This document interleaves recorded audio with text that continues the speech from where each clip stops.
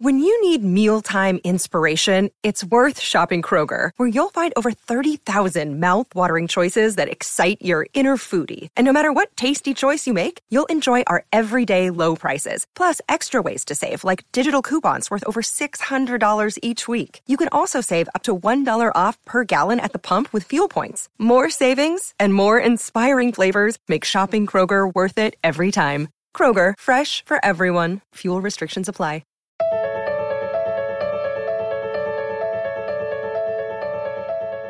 What's your relationship with play? How do you see play in your everyday life? As a child, how did you see it? And what about now as an adult?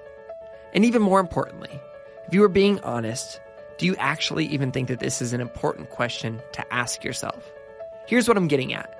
Many of us don't stop and pay attention to the significant impact of this idea of play in our lives and how it's transformed the way that we see the world now. You see, play is defined as this: to engage in activity for enjoyment and recreation rather than a serious or practical purpose. Pay attention to those first two words of the definition: to engage. These words assume that engaging in play is a given. But what if some people can't engage because of the obstacles that have made play inaccessible? Someone who has thought a lot about the significance of play and this inherent problem with it is Cody Goldberg. When Cody and his wife received the news that their daughter, Harper, was diagnosed with a condition that would require her to use a wheelchair for the rest of her life, it would change everything. More specifically, it would make Cody a forever zealot for inclusion of children experiencing disabilities in playgrounds across America. Cody ended up leaving his creative career where he'd worked for years with iconic brands like Red Bull and Adidas and set out to create an inclusive playground in my old hometown of Portland, Oregon. He held a big grand opening and named the playground Harper's Playground after his daughter. And that's where I found out about Cody. I've admired Cody for a long time and asked him to sit down for a conversation about play, experiencing disability, and how we can all make an impact in our communities like Cody has. Cody is such a humble and brilliant guy, and I loved getting to talk with him in my cool hipster hotel room in Portland, Oregon. I am Brandon Harvey, and this is Sounds Good, the weekly podcast where we have conversations with inspiring people who are rejecting cynicism and using their lives to make an impact.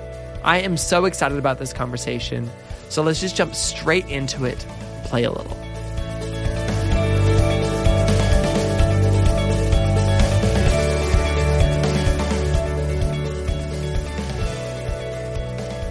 First of all, welcome back from vacation. Thank you very much. How did the road trip go?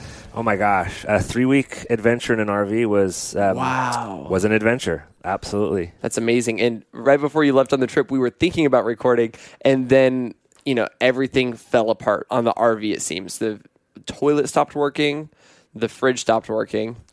Actually, in fact, many of the floorboards were pulled up at the time we first spoke. Yeah. It's a 1982 RV. That's amazing. It's a pretty old RV, and it's called a Tioga. So, yeah, your listeners should know that my daughter Lennon is in the room for this, and she was making sure I got the name of our RV correct. It's a Perfect. Fleetwood Tioga. There we go. That's so fun. Yeah. But you got it up and running. Yeah, we got it up and running, and it ran like a charm. I don't like to talk about the toilet in the RV too much, but it worked, and the refrigerator worked. And most importantly, the engine started every day, and it took us from point A to point B. That's what you need. Yeah. That's amazing. Good family time? Oh, it was amazing. In fact, I think the highlight for us as a family was that we went to sleep, and we woke up in the same, essentially, room every day. Wow. And the connection of us together was really special. That's really cool. Yeah. There's 4 of you? Yeah. My wife, April, daughter number 1, Harper, and daughter number 2, Lennon. Lennon's right here. Hey, Lennon. Lennon's in the room. She's covering her eyes because she's getting shy. I love it. Man, so much of your story revolves around play. I would imagine you got to enjoy a lot of play on this adventure. Tell me what play was like for you as a child. Wow. It's funny you ask that about this journey, this playground journey that I've been on, because when we started designing Playground Number One, I really started to reflect on what my memories of play were as a child. I grew up in a very playful community, luckily. My parents were bona fide San Francisco hippies, and they absolutely preferred a playful lifestyle. So I grew up in a playful place, and probably in this interview we're going to use the word play and playful a few too many times. I could just talk play all day. I love it. The home that I grew up in was adjacent to nature space, basically open space. So outside my back door, I could play in the woods all the time. So I grew up with a great appreciation for playing in nature. And you were in San Francisco. Well, Marin County specifically is where my parents had moved to before they decided to have kids. And a lot of their friends from San Francisco had moved up there. And it was an incredibly warm and supportive and, yes, playful community. Man, what were your favorite ways to play as a kid? Like, what are some of the most meaningful experiences you had? The number one play experience that I go back to, especially when it is in relation to the design of the playground, when it would rain on the hill we grew up in, there would be these little creeks that would get formed, little temporary creeks. They were probably too small to call a creek. They just ran alongside of the street that we would walk up to our house. But we would create dams with little mud dams and sticks, and we would sometimes float little homemade boats down them. And playing in water with mud or sand, very much some of my favorite childhood play memories. Man, and then was there a point where, kind of like all kids do, you outgrew play? Or was there a time where, like many kids or really adults do, that you outgrew play? Or has play been a central part of your life this whole time, and that's why you're here where you are? I am definitely here because I have never wanted to and never accepted that you have to let go of play. Absolutely. I think that I was drawn to this work especially because it would allow me to stay connected to play. And my entire career, and while I'm not big on air quotes, I'm going to throw them out there, my career has always been playful. We can dive into some of what that was like, but I've really never had a very serious job in my whole life. Yeah, tell me more about that. Tell me about how play evolved for you beyond childhood and building dams along your street. Well, it does go back to childhood, in which I think my parents were the kind of parents, as I think a lot of the hippie parents were, that they were always pushing me to figure out what I loved to do, and that would be what I would do for the rest of my life. And it took a long time. I was 41 when we stumbled on the idea of Harper's Playground, but I had been having really playful jobs until then. In fact, I studied film and television in college because I thought it would be fun to make movies. And when that didn't really pan out for me, I got a job in the mailroom at Adidas because I love sports and I thought it would be fun to work at Adidas. And that was here in Portland? That's here in Portland, Oregon. Yeah. And out of the mailroom, I was studying all the different jobs at Adidas, and it looked like sports marketing would be the most fun because you got to work with the athletes directly. 100%. Give them product and go to their events and have a good time. You're literally working with players. Precisely. Yeah. And I worked with skateboarders and Olympic athletes and gymnasts and boxers, a really nice variety. For me, playful environments include a lot of variety of experience. That's true. So I got to enjoy that. And then I was snatched away from Adidas by Red Bull energy drink, which you might not at first think of it as a playful brand, but man, they have a lot of fun over there. Wait, Lennon had a thing to say about Red Bull. What was that, Lennon? Yeah. Well, I'm much prouder to be building playgrounds than giving away free Red Bulls. That's true. Yes. Red Bull is maybe the most fun brand that I've never bought anything from. There you go. Yeah. Not everyone needs it, but it works well for those who do. We'll leave it there. That's so funny. Okay, so you're living here in Portland. You're working these fun jobs. Are you married at this point? At some point in that whole story, yeah, we got married. Actually, and that's a good interjection. When I met my wife, I was on hiatus from a traveling tribal music band that I was a member of for a year. What? Really? Yeah, That sounds playful. It was very playful. I spent 1 year in I mean, it was a glorified drum circle, but we had a CD and we traveled all of Mexico. And so when I met my wife, I was in the band. I was on a break, and we dated for about a month here in Portland. I went back to Mexico, and for about 5 months we were internet dating. You know, it's funny. It's when email was sort of new. Wow. This was 1998. You got mail territory right here. Yeah. And it was a really great way to get to know one another. And towards the end of the 5 months, I convinced her to fly down to Puerto Vallarta, spend the final week with the band, at least in the formation that the band was then. And we drove from Puerto Vallarta back up to Portland. It's a great date. Yeah. It was a really nice extended date. And it was when I got back to Portland after that 1 year in Mexico that I took that job in the mailroom of Adidas. Wow. Okay. And then when did Lennon come along? Lennon came along about how many years later? So we were married in 2001, and Lennon was born in 2008. Wow. Yeah. And she is one of the best things in my life ever. And I would imagine that as somebody who loves play, and kids are like made up of play and energy and fun, what were you like anticipating as you know the pregnancy continued and you were getting ready to like have a kid for the first time? Well, you know, so Lennon's pregnancy was very different from Harper's. Harper was our first daughter. She was born in 2005. I got it. And our anticipation, you know, actually, I'm not big on overly anticipating things and overly.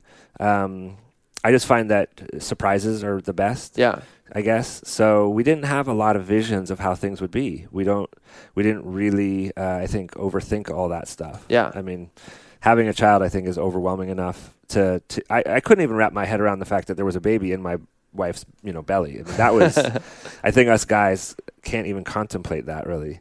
So I didn't have a lot of expectations other than I really wanted to be a good dad, for sure. And so, yeah, tell me a little bit more about Harper's pregnancy. It was incredibly normal, at least for me. I think it's easier for the guy to say. But it was normal. Everything was tracking well. The only thing that was out of the norm was that I think she was 2 weeks late, and they decided that it was time to induce birth. And it was almost 2 full days that we were in the hospital going through the labor. And everything changed the moment she came out. Everything was outside the norm and different the very second she came out. Really? How so? She was purple and she was not able to breathe on her own. And I was standing there with the forceps. I was going to cut the umbilical cord, and I was still holding on to them, kind of nervous for my job, when she was whisked across the room by a team of nurses, and they had sounded alarm bells of worry. And it took a few seconds for me to realize that I didn't get to do my job. And then it took definitely a few more seconds to realize something wasn't right. And that was the start of several hours of her struggling to live. And, I mean, Harper is still with us today. Yep. And so she did live. What were those moments like, though, where you were unsure? Yeah. Harrowing, horrible, scary, and overwhelming feelings of helplessness, powerlessness. Yeah. I was over next to Harper. I was standing above her, so almost nose to nose, pleading with her to fight, to hold on. And her little body was working so hard for every breath. She had an otherwise benign cyst in her airway, but it was blocking about 80% of her airway. Wow.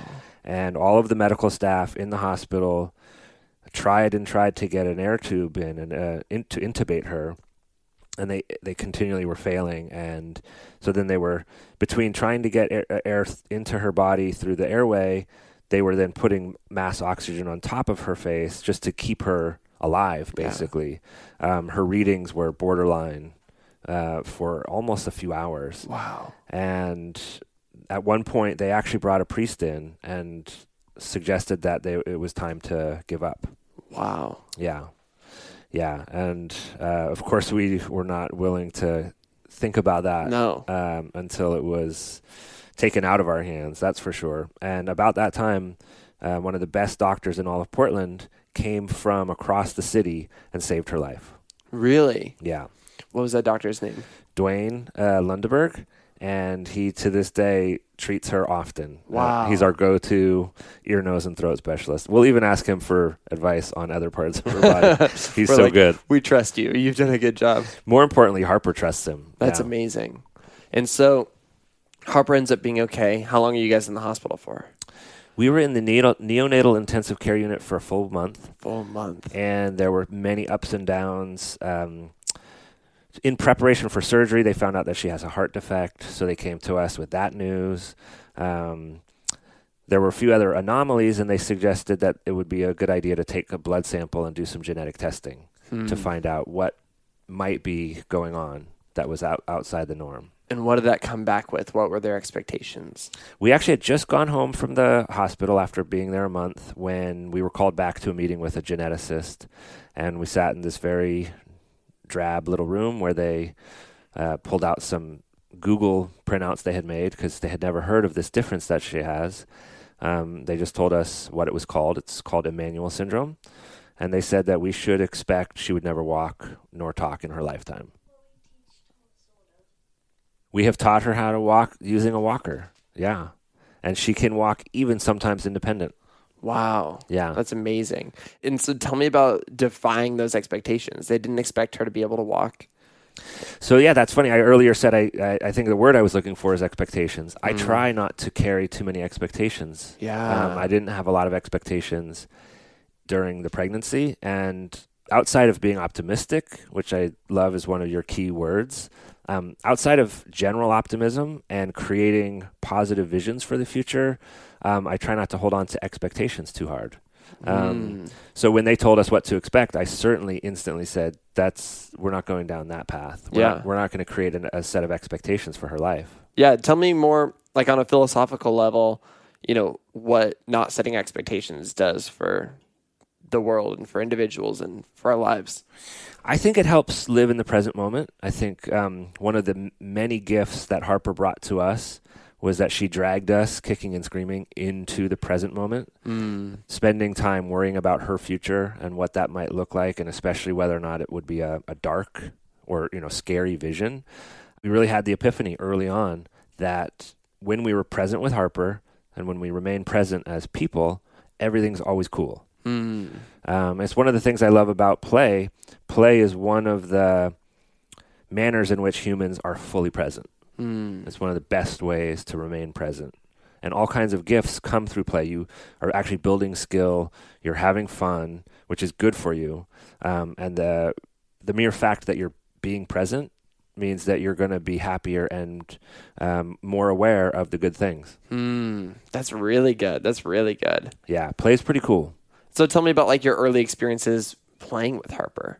Because she's, I don't know if this is the right word to use, but I guess this comes back to expectations. What I was about to say is she's different than expectations. But when you have no expectations, then there's not really a difference there. Yeah, we held on to being present with her, which was miraculous and joyful. And while she remains nonverbal, she has always had the most intense and beautiful eye contact that I've ever experienced. And we communicate nonverbally, especially with our eyes, so much. So playing with her was always a joy. And the really interesting thing about having a child with a very severe disability and a child who is what they call typically developing in Lennon, I can tell you that they both bring incredible joys, incredible struggles, incredible miracles along the route, and it's equally the same amount of work and pleasure with both. London's giving a thumbs up right now. Yep. So cute and smiling. Yeah. Oh, man. And so I would imagine in those early days of playing, you do start to like look around and realize that the world isn't necessarily built for kids like Harper. Do you remember one of the first moments where, because she's just your daughter. Yeah. And then you look around and you're like, this doesn't work. This thing that works for me isn't working for her. This thing that works for this kid doesn't work for our kid. Yeah. I consider myself a zealot for inclusion for people with disabilities. And I have to give a lot of that passion first actually to a woman that my wife and I went and heard speak. Her name is Kathy Snow, and she's written a book called Disability is Natural. She's a world leader in the concept that people with disabilities can and should be included in everything: school, the playground, the workspace. It's an incredible opportunity for the human race to do better, not just by people who experience disability, but those people with disabilities actually have gifts that are left on the sidelines. Yeah. This is one of the major themes of our playground idea, is that we don't build the playground out of charity for kids with disabilities. We build it because an inclusive environment is better for everyone. Everyone benefits when everyone's included. And so talk about that in terms of the first time that you guys went to a playground. Mm-hmm. Well, I want to go back to Kathy for a second, just because my wife and I went and heard her speak when Harper was about a year old. Okay. And it was so empowering to hear her message. And she really set the foundation, I think, for us when, now to answer your question that you just asked, about her 4th birthday, she learned how to walk with this little walker, this little yellow walker. And we took our maiden voyage with her in that walker to our neighborhood park. And we walked across the park. It's a beautiful neighborhood park. And we got to the far end to where the playground is situated. And she literally got stuck in those wood chips that surround the typical playground structure. And for us, that was certainly a bellwether moment, a moment that launched us into this crazy 7-year now journey for us of wanting to change the way playgrounds are built. Man.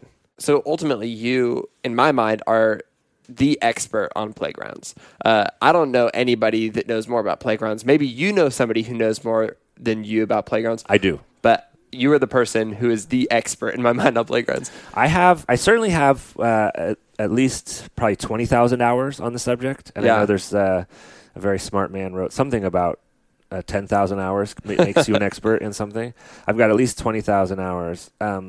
Actually, and I want to interject. I think most human beings are born experts in play. And when we tap into the gifts that we were born with, we can almost very quickly become experts in playgrounds. And I brought a lot of childish or childlike enthusiasm to the playground process, for sure. I certainly tapped into some memories. One key memory for me, there was an empty lot that was at the bottom of the hill I grew up on, where we used to build bicycle jumps and play tag, and all sorts of great play happened in this empty lot. And some well-meaning people came in and built a typical playground structure there, and they put a fence around it, and it really restricted the numbers of people who could enjoy that space. So as an expert, what I know is that almost nothing is better than the typical playground structure. I will go to bat on that idea. An overly structured environment is just not good for kids. A natural open space will beat it. So I'm an expert in the idea that almost nothing is a good idea. Minimalism is a good call. That's good. Okay, I want to come back to that, but first I really like this idea of like tapping into your childhood self and tapping into that part of you that loves play and will always love play. Yeah. How do you do that? Well, it's funny. The design process that I went through with Harper's Playground, I maintained this sort of zealot's focus on making sure that anyone like Harper could get anywhere in the playground. So it really guided every choice. Anytime a designer had an idea that might compromise Harper's ability to navigate the whole space, then I fought against it. So I think that I certainly had no idea what I was getting into. I just knew that Harper had to get everywhere. Yeah. And then when we were putting something in the playground, whether it was the swings or some climbing piece, again, my next filter to make that decision was about whether or not Harper would be able to use it. So we have radical universal accessibility throughout the whole space, and all of the features are adaptive or have the greatest chance that everyone can use them. Those two things, plus our adherence to wanting to use natural materials and to maintain an overall beauty in the space, that today is still our design philosophy. It's so simple. And our whole business model is sharing that good news with as many communities as possible. That's amazing. As an expert, tell me about what the problems are with traditional playgrounds, which obviously, you've already alluded to it, Harper can't use. Yeah. But then also there are a number of playgrounds out there that are built to be inclusive, or at least that's the initial goal. That's the word we're using, that isn't quite, they're not as effective as what you've created. Yeah. Tell me about, the problems there. Yeah. I think there are three main problems with the typical playground. First and foremost, they segregate kids who use wheels out of the equation entirely. Second, they're overly structured environments. They're too much plastic and metal and stairways, and they're overly prescribed. Yeah. So that the typical child doesn't get a very good experience out of them. And I think the third major problem is they're a component of a public space that is too narrow in its thinking. A playground shouldn't be just for kids. In fact, the playground industry says, here's an area that's for 2 to 5 year olds. Here's an area that's for 5 to 12 year olds. And that's it. And I think that's insane. I think a public park, whether it's the playground area or anywhere, should serve everyone. And that we do better if people of all ages and abilities play together and have a good time together.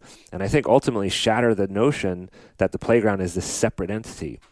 We think it should be more, should blur the line between public plaza and playground. People walk into Harper's Playground and they often comment that it's like nothing they've ever seen before, that they feel really good when they enter it. And what we have found is that people of all ages stay long and play long and have a good time. That's amazing.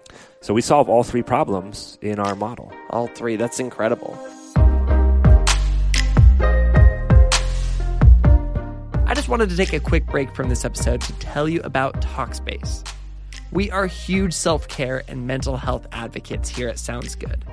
In fact, the people I was getting to learn from when we first launched the show, the guests we were having on, were some of the biggest encouragements for me to grow by starting therapy. It's been so incredibly helpful for me to better understand myself and the things happening in my life. And that's why I'm so excited to have Talkspace, the online therapy company, as this week's sponsor. Talkspace makes it easy to connect with an experienced licensed therapist that you pick based on your preferences for a fraction of the price of traditional therapy. And seriously, it is so easy. I went in and used my own little promo code to sign up. All you have to do is visit Talkspace.com/sounds, enter your email, create a password, and add a nickname. And then you can hop straight into a consultation to get you matched up with your perfect therapist. And as a special offer for the listeners of Sounds Good, you can use your coupon code SOUNDS at Talkspace.com/sounds. It'll get you $30 off of your first month, and it is a wonderful way to support this podcast. Talkspace, therapy for how we live today. And now, let's jump back into the rest of our conversation.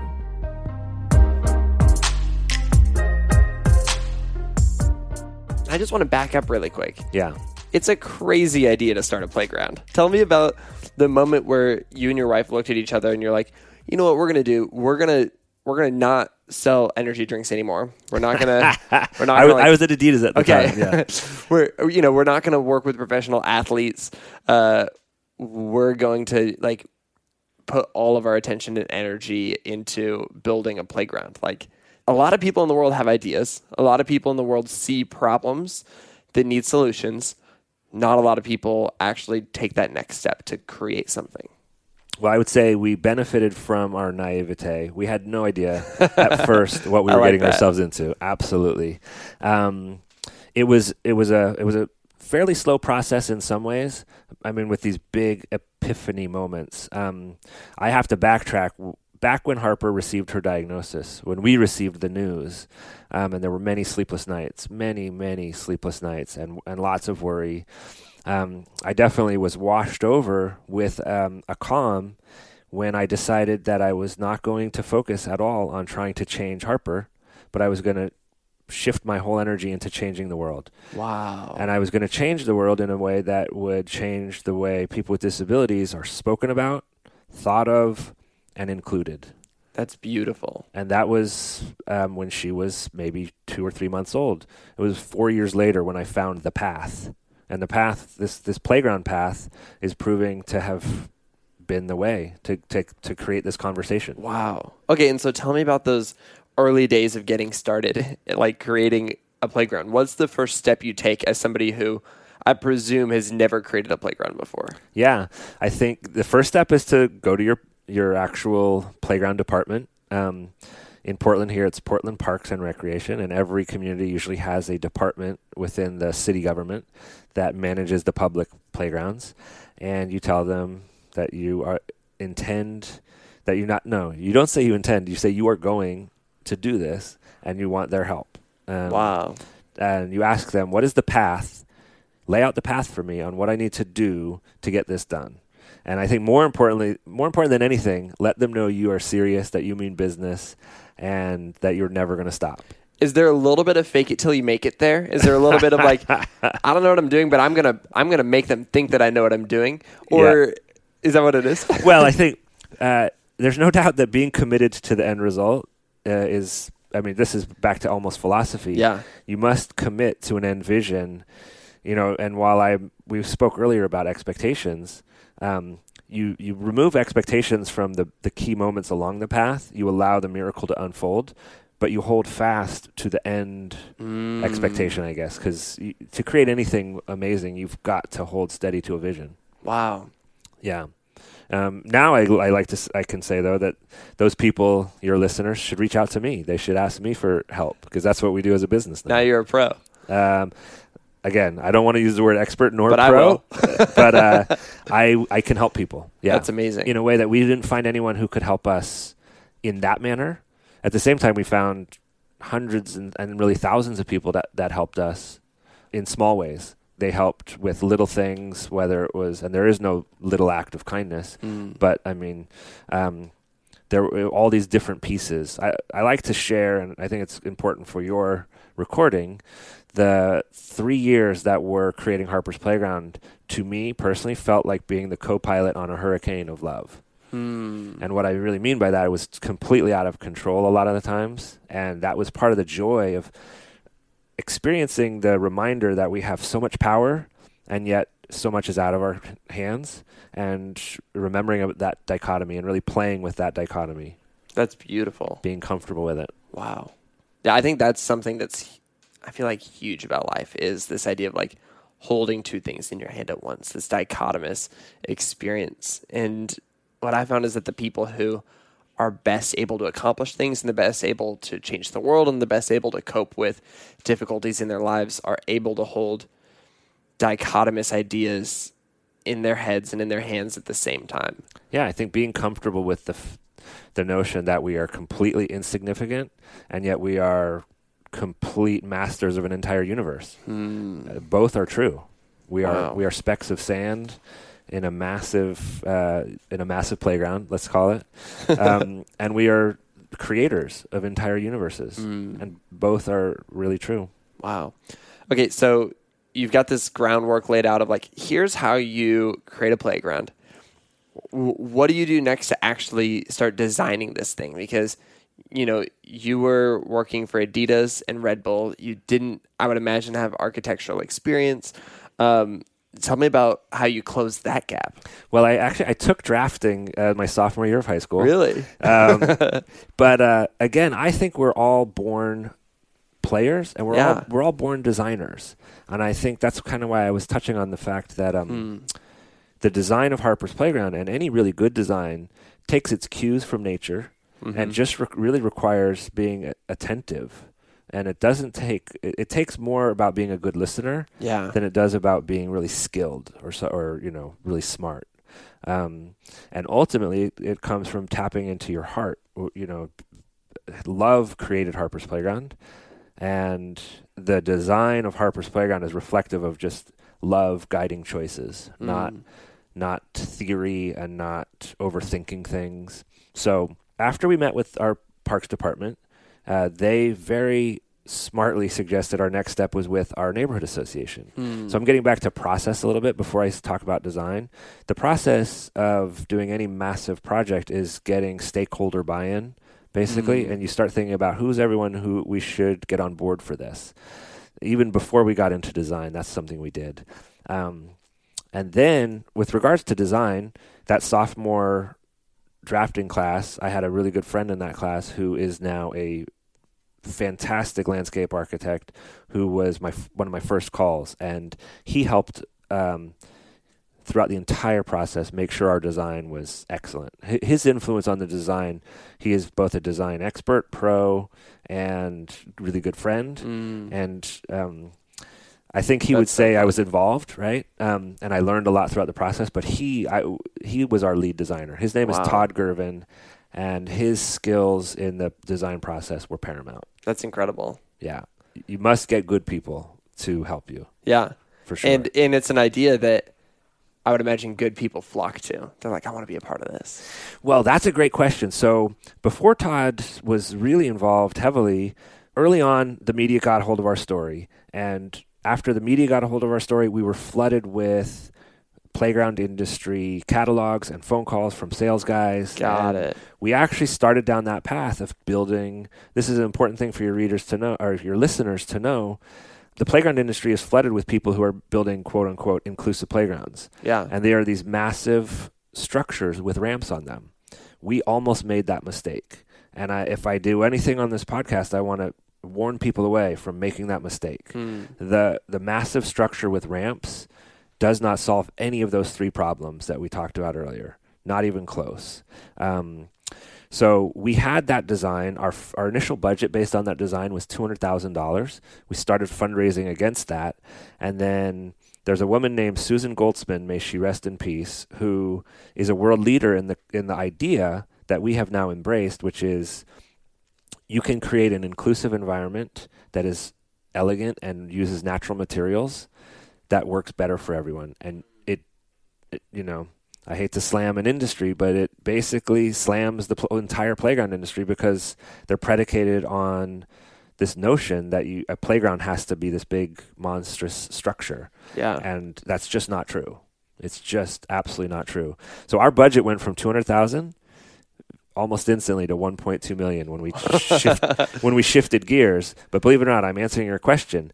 When we had this beautiful design that was the result of really Todd's and Susan's efforts and a community of people who got gathered together, interestingly enough, the day that gathering was my birthday, my 41st birthday. That was the day, as I listened to Susan describe the power of these playgrounds, that I knew this was what I would do the rest of my life. Wow. Absolutely, 100%. That was the moment. That's beautiful. It was really incredible. I was in tears because she was actually explaining how a good play environment, one of the benefits is that childhood brain development in a natural playscape is more robust and rapid and beneficial. And Harper's disability is slowed brain development. So that's why with tears in my eyes, I thought the rest of my life, I will now have a path to work on something I love doing that will benefit my daughter. Wow. Todd's drawing following this design change when we shifted our budget from $200,000 to $1.2 million, as you could imagine, it should be compelling, but Todd's drawing was so gorgeous, and within the drawing, it was so obvious that this was going to be a unique space, a really incredible space. That's when we started attracting a really different, I would just call it a caliber of person. Yeah. Not just a person with more means, but we did start getting much bigger donations. But we started gathering more dreamers, more visionaries, because the vision on paper was so cool that, I like to say now, if you want to catch bigger fish, you use a bigger lure. And that's really, it doesn't do justice to what I'm talking about, but creating a compelling vision, one that truly is shattering the mold, gathers the kind of people that you would want in your project.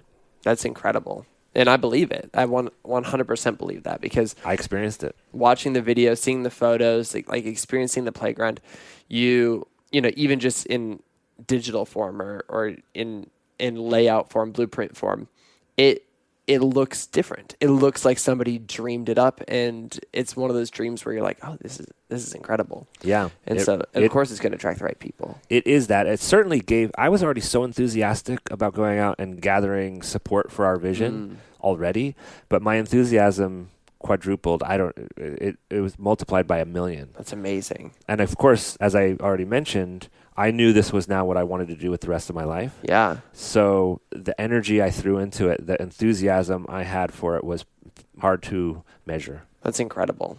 Let's fast forward a tiny bit. Yeah. You bring this thing to life. Yeah. Tell me about all of the different components of this playground. What made it different? What made it special? And Lennon, I would love for you to tell me a little bit about your favorite part when you want to. Yeah. If you want to. Yeah, Lennon. Actually, I really want to know, what's your favorite part of Harper's Playground? Yeah? What do you like about it? Just really fun. And fun is good, right? So, I think first and foremost, I have to go back to our philosophy of what makes a good play space, and what truly makes it great is that it is for every person who enters it to decide what works for them best. It's open-ended. The most important feature in the playground is the hill that we built. We have a large hill that, while it's covered in AstroTurf, and it has to be, real grass would just not survive. Yeah. Especially the robustness of the play on there.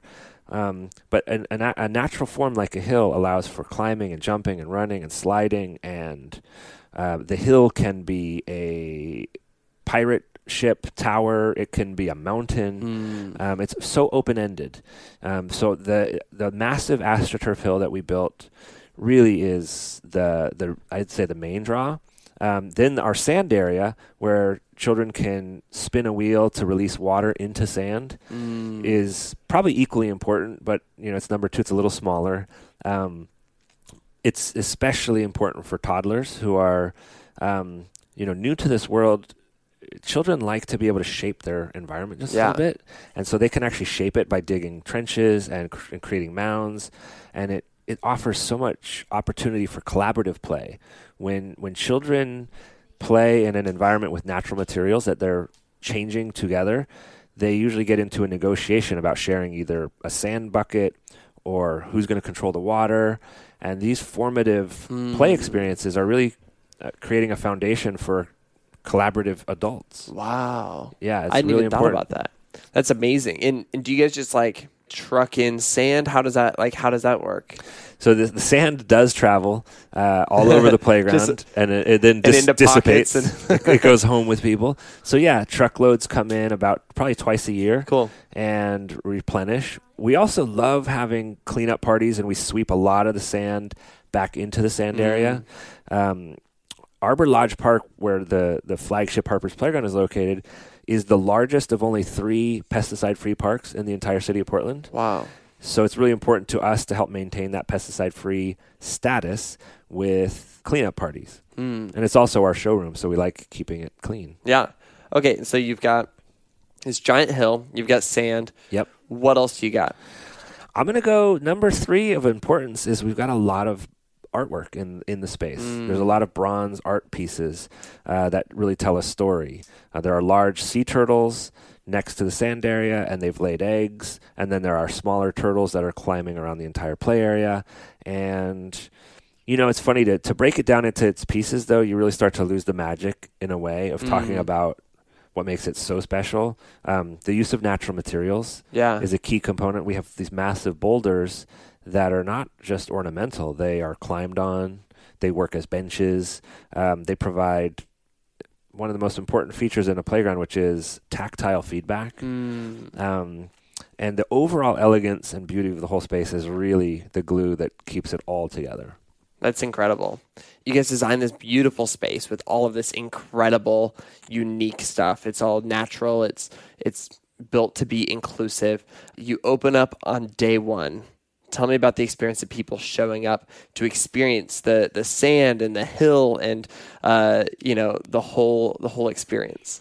The whole thing, the entire journey was so overwhelmingly blessed with support and difficult with regards to actually literally managing all of the support. My inbox was this avalanche of people offering some form of help. Wow. And just navigating that, Yeah. just reading through it and deciding which of the many calls to make in what order, it was all overwhelming.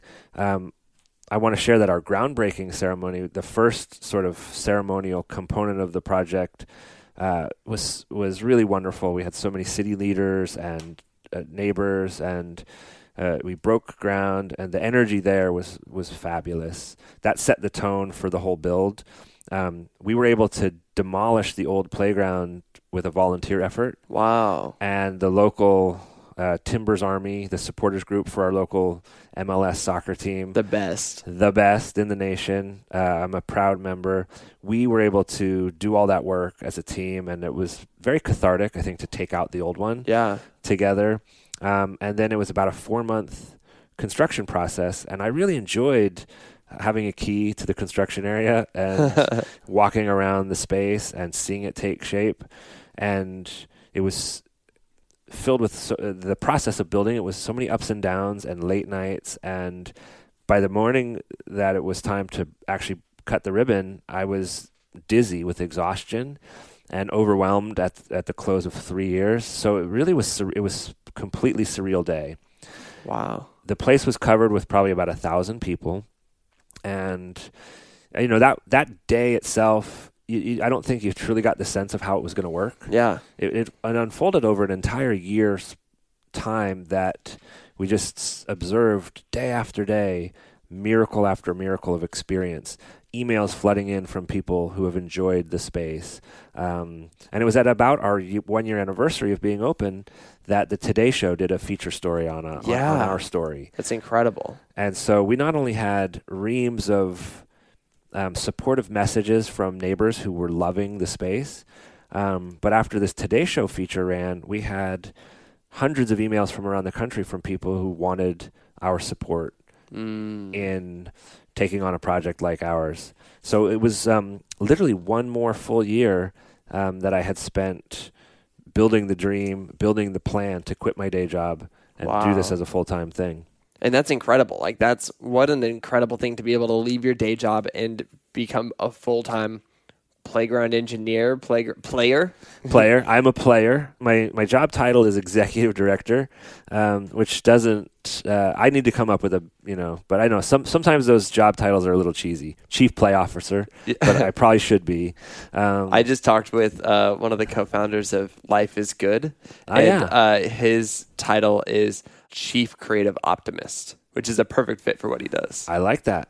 Yeah, I would like optimism in my job title for sure. Yeah, good on him. So yeah, it's now my day job, and I have no idea what we were talking about anymore. I don't know either, but I'm loving it. During that first year where the playground is coming to life and you're seeing how kids are interacting with it, what were some of the things that you heard them saying? Well, oddly enough, one of my favorite sounds at the playground is when a child pitches a good old-fashioned fit because they don't want to leave. But that truly is one of the best measures of the success of the space, I think, is when children hate leaving the space. And, there's such a national, really global epidemic of children not getting the amount of play they need, especially not outdoor free play. Children are sitting on iPads, and childhood obesity is this national epidemic. And at Harper's Playground, you hear kids pitching a fit because they don't want to leave. And that remains one of my favorite sort of sounds. On the more optimistic and just positive, I love being at the playground early in the day and witnessing families drive up or walk in from the neighborhood, and children sprint from their cars or sprint across the park to get to the play area. And there's something about the enthusiasm with which they enter the space, and also the fit pitching that they do when they're leaving the space. Those are some of my favorite things. That's incredible. Yeah. And ultimately, Harper's Playground is built to be an inclusive environment for kids who experience disability and kids who don't, to all play together. Yeah. What's it like for kids to be able to play with kids that they, in other playgrounds, wouldn't get to play with otherwise? Well, I mean, first and foremost, the most important epiphany of our whole project is that a truly inclusive environment benefits kids who experience no disability even more. And this is a natural component of universal design. I mean, I think one of the most universally designed items in the world is the iPad or the iPhone. You know, this ability to navigate universes with the touch of a finger. Yeah. And neither of those things were designed for people with disabilities, but they've evolved into some of the most utilized tools for people with disabilities. And there's a great article in a Stanford magazine entitled The Curb Cut Effect, which outlines all of the benefits to people who experience no disability at all from the simple curb cut on a city street corner. That was, you know, it's imperative for somebody who uses a wheelchair to be able to navigate a cityscape. But a work person who's got a dolly, or somebody on a bicycle or a skateboarder, or anybody pushing a baby in a baby carriage, man or woman, they utilize the curb cut. So this notion that universal design is a charitable endeavor needs to be shattered. It needs to go away. That's people have to realize that universal design is better for everyone. It's better for everyone. Yeah. It's amazing. One of my favorite things about Harper's Playground is this metaphor that is a part of the entire thing. And I remember when I saw you speak at TEDx Portland a few years ago, this is the thing that gave me a lot of goosebumps. Tell me about sea turtles and how the sea turtle plays into this incredible park you've created. My wife and I actually, on our honeymoon, woke up on a beach right beside a sea turtle that was laying its eggs. So it was a special thing for us on a personal level. But certainly, as we were thinking about which animal to choose to create the bronze sculptures within the playground environment, what would it be? We thought long and hard about, should it be an animal that is really native to North Portland? And most certainly the sea turtle is not. But we settled on the sea turtle because of the really powerful metaphor of if you create the right environment, everyone can fly. The sea turtle struggles on land to move. It's an incredible sight to see a sea turtle use every ounce of energy it can just to drag itself on a beach and then again back into the water. But when they're in the water, when they're in their natural environment, they literally soar like an eagle. And we wanted to create that message, that undertone, that everybody, given the right space, can really fly. That's beautiful. So with all of this in mind, with years of creating this playground and helping to empower people to create their own playgrounds, and many more playgrounds are being dreamed up for the future, what does the future look like, both in terms of playgrounds and in terms of the world? Like, what does a more inclusive world look like? Yeah, I certainly think that we can do this. Like, the human race can get through this madness that is division, that is greed. And one of the many beautiful things about Harper's Playground, I think it's the concept that we can share, we can all get along. I mean, it harkens back to the old hippies, but and it's also about people power. The people can guide their governments on how they want this world to be.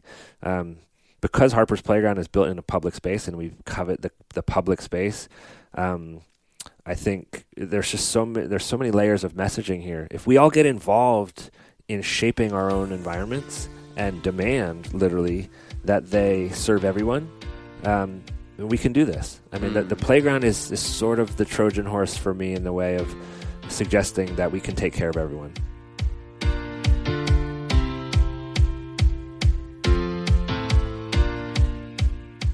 Cody is the coolest. I can't get over the fact that he is a person who has dedicated his entire life to making sure that everyone is able to play. Like, that makes him the most fun person to hang out with. It felt like such a playful time. And what could be a more important life goal than to try and keep the child alive inside all of us? We need to go back to this important moment really quick in the conversation where Cody said this: I definitely was washed over with a calm when I decided I was not going to focus on changing Harper, but I was going to shift my whole energy in changing the world. and I was going to change the world in changing how people with disabilities are spoken about, thought of, and included. Wow, a lot of us see a lot of problems in the world that need solutions, but not a lot of people actually take that first step towards solving that problem. It's so inspiring to hear Cody's story and see how that has activated real change in the world. And even more than that, brought awareness to this idea that play is an idea worth fighting for. It's important to remember that Cody and the team at Harper's Playground do not build playgrounds out of charity for kids experiencing disabilities. They build them because an inclusive environment is better for everyone. To emphasize what I said earlier, if you create the right environment, everyone can fly. You've got to follow Cody Goldberg and Harper's Playground on Twitter and Instagram and check them out and support their work at harpersplayground.org. Their work is incredibly important and could use your help in spreading the word. If you're new to this show, sounds good, we would love for you to stick around and listen to more episodes. If you liked this episode, you'd also love our conversations with Bob Goff and Jason Russell, both giants in paving the way for real change to happen with one act of radical kindness. This podcast is created by me, Brandon Harvey, as a part of Good, Good, Good, a community that believes in the power of celebrating good news and becoming good news. You can get lots more hopeful stories like this one by following us on social media everywhere at GoodGoodGoodCO. We also create a beautiful quarterly newspaper that celebrates the people, ideas, and movements that are changing the world for the better. And I'm so excited to share that we have just launched issue 2 of the paper. If you're already following us online, you've seen the cover. It is beautiful, and I cannot wait for you to see the inside and all of the incredible stories of good news that we're sharing. Order your copy of the Good Newspaper today at shop.goodgoodgood.co. Oh, and one more thing before we go, I just want to say thank you to Talkspace for sponsoring this week's episode. Go to Talkspace.com/sounds and enter the coupon code SOUNDS to get $30 off of your very first month. On that note, that is a wrap for this week's episode. Go out and do some good this week, and we'll be back next week with another inspiring story from an incredible person. Sound good?